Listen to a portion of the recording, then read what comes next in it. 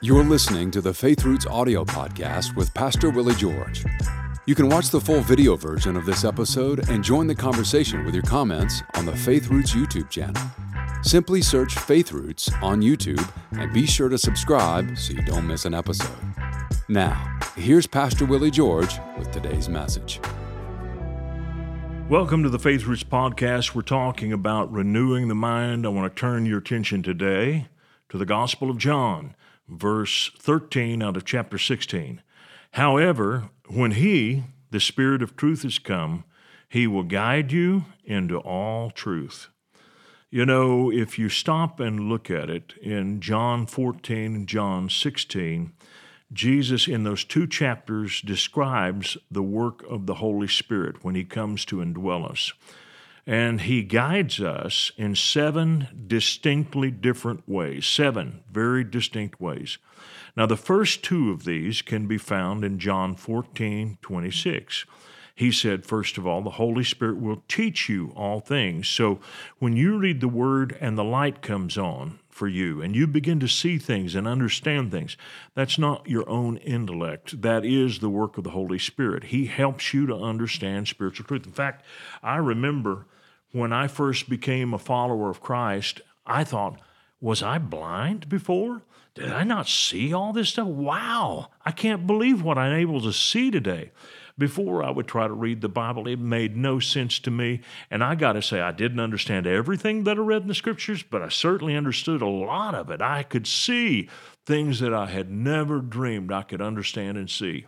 And the Bible became a living book for me. Why? Because of the Holy Spirit. He was teaching me while I was reading. Now, He will bring to your remembrance all things that I said to you. I began to experience that. When I would get into a temptation or some kind of a struggle, or if there was an attack of the enemy against me, the Holy Spirit would remind me of something that I had read in Scripture. And boy, did it help me. And I could see, man, He's working in my life. So it wasn't just me reading a book. Renewing your mind is not just you reading a book and being very disciplined. It is an engagement with a supernatural teacher who knows you better than you know yourself. And He wants to equip you with verses that will set a light on the path that you're to walk. And I'll tell you, it'll change your life.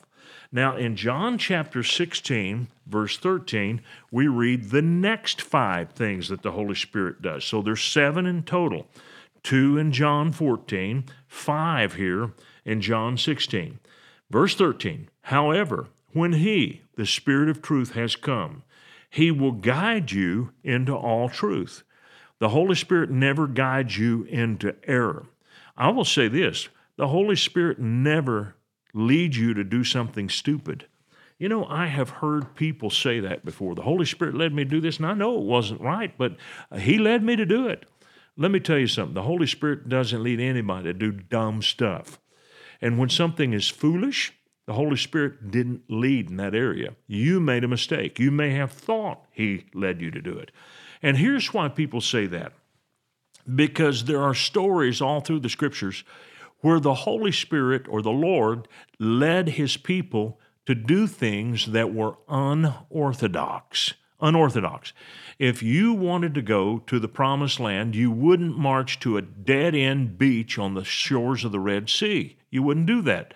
But that's exactly what God did because there was a supernatural factor involved. He intended to roll back the Red Sea, and He intended to judge Pharaoh when He released the waters to come back. So what I want you to see is that God may lead people to do things that are unorthodox, but they're never stupid.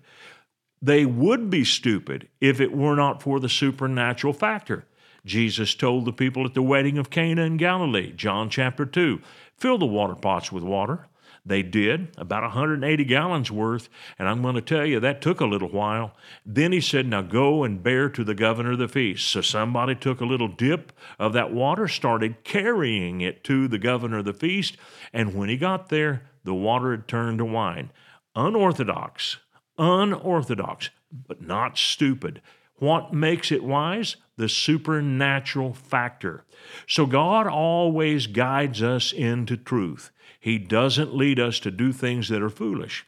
So there are a number of stories in the Bible that are unorthodox, where God led people to do things that were unorthodox, but they were not foolish. In other words, God did not lead people to do things that would get them killed. The devil tried to lead Jesus to jump off the pinnacle of the temple and said to him, the angels will catch you. But because Jesus knew the word and he knew he would be violating a scriptural principle, he said to Satan, you shall not tempt the Lord your God. Doing something like this is tempting God, putting yourself in harm's way on purpose. In other words, when the children of Israel went to the Red Sea, they didn't jump in and go into the water that was over the heads. They waited to go across when God rolled the water back.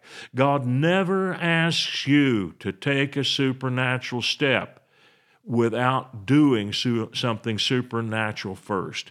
And this is where people get in trouble. We try to force the supernatural.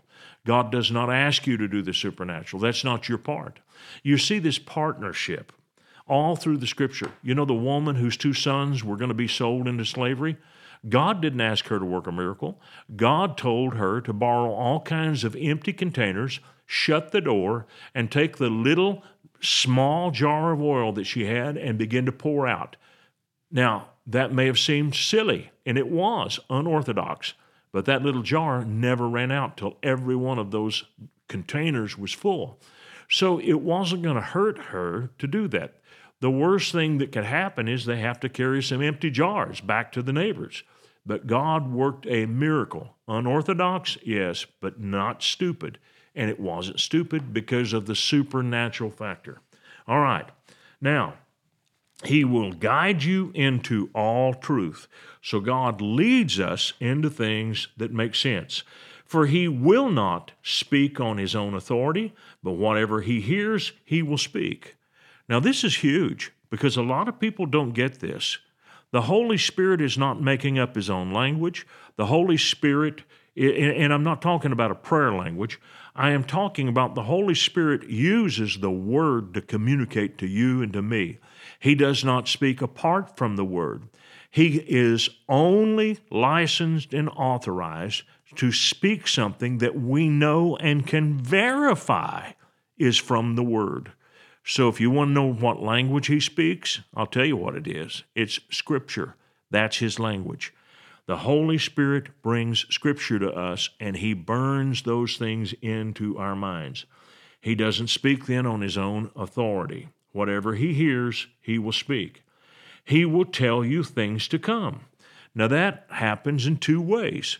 He will tell you good things to come. Good things so that you can play the part that you're supposed to play, that you can get ready for this. You can be prepared for the good thing when it happens, or it may be that God uses your hand to stimulate a good thing that needs to happen. He also prepares you for evil things that are to come. Now, I have found over the years there are times when I can pray and absolutely stop an evil thing from happening. But then there are other times I've not been able to stop it, but I've been able to mitigate it. Some years ago, I woke up in the middle of the night, and I never was fully conscious. I was in that state between dreaming and being awake, and I saw the death angel. And I can't describe what he looked like. It didn't matter. I just knew the spirit of death had come against someone that I had a relationship with. I did not know who it was. In my spirit, I was angry and stirred, and I stood against that death angel, and I rebuked him in the name of Jesus. Even in a state of sleep, I was incensed against him. Went on back to sleep, didn't think anything more about it. The next day, I got a phone call about a car wreck that involved a man that I knew. I didn't stop him from being killed. He was killed in the car wreck, but his son was miraculously spared. I believe that God used me in that time to stop the death angel from doing everything that he wanted to do. So I couldn't stop all of it, and I've seen that happen a number of times. There have been times I couldn't stop a particular tragedy or an event, but I did keep it from being as destructive as Satan wanted it to be. So he does show you things to come, and when he does, it's for a purpose. He will glorify me. The Holy Spirit magnifies the person of Jesus. That doesn't mean we can't tell him that we love him and that we appreciate him, but Jesus is the center of our focus. Sometimes people talk about the Holy Spirit almost to the exclusion of Jesus, but Jesus is the one who brings the anointing and the power. Let me explain this. If you want to see the anointing of God on your life and on ministry, magnify, lift up, stay focused on the person and the character of Jesus. The highest, strongest anointing is on that, not when we are always talking about the Holy Spirit. The Holy Spirit doesn't even want us to talk about him like that all the time. Now, he's teaching us, but he is magnifying Jesus. Then he goes on to say, he will take of what is mine and declare it to you. All things that the Father has are mine, therefore I said that he will take of mine and declare it to you. Everything on this earth belongs to the Lord. It's all the Lord's. The Bible says the cattle on 1,000 hills are his. All the silver and the gold in the earth are the Lord's. Now, when he shows me something that is his and tells me to go after it, it's what he did with Abraham. He took Abraham to the land of Canaan and said, arise, walk up and down, north, east, south, west, in the midst of this land, for everywhere the sole of your foot shall tread, that have I given unto you. What I want you to see is that he showed Abraham, this belongs to me, now I'm giving it to you. And the Holy Spirit has done that to me down through the years. He has given me a church. He has given me buildings. He has shown me how to build buildings. The Holy Spirit led me after, of all things, steam locomotives, and we had them for a number of years and ran a program called the Christmas Train. It was amazing how God showed us what to do. He showed me a television studio, which is the first major thing that I ever went after. I didn't know that was his studio, never even thought about being his, but he showed it to me, and he gave it to me. I went after it. He put it into my hand. Now, another thing I want to say about this that will be very helpful to you. God doesn't put the control of your life and the pace of your life into someone else's hands. I know some people who think, well, I could do this or that if they would only help me. And there's someone who's supposed to go into partnership with me, and they won't do it, and they're upset. Or even this, that girl is supposed to marry me, but she won't say yes. If you are doing that, you're making an egregious mistake, because when God speaks, he speaks to both parties. I've always found this. God spoke to Mary and told her she was going to have a baby. Well, you know, Joseph has something to say about this because he is engaged to be married to Mary. This is going to be his wife. God speaks to him as well. Whenever two different human beings are involved together in a joint project, God speaks to both of them. And you don't have to resent someone because they're not going along with your plan. God doesn't put your steering wheel, God doesn't put your gas pedal in someone else's hands. He gives that to you. So the Holy Spirit has been given to us to do all of these different things. I encourage you to make a list of these. John's Gospel, chapter 14, John's Gospel, chapter 16. You can see these 7 things that he does. I'll see you tomorrow. I want to thank you for watching our podcast today. And if you really liked it, would you please give us a little thumbs up by clicking on that sign down below? And then I would encourage you to subscribe to our channel so you don't miss any of our future podcasts, because they're all going to be good. And if you would like to support us financially, either with a one-time gift or recurring gift, you can do that by clicking on the link below or going to myfaithroots.com. Thank you so much for watching this program. We hope this message has been a blessing to you.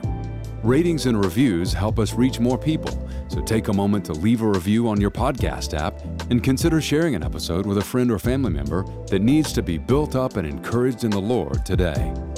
Thank you for listening.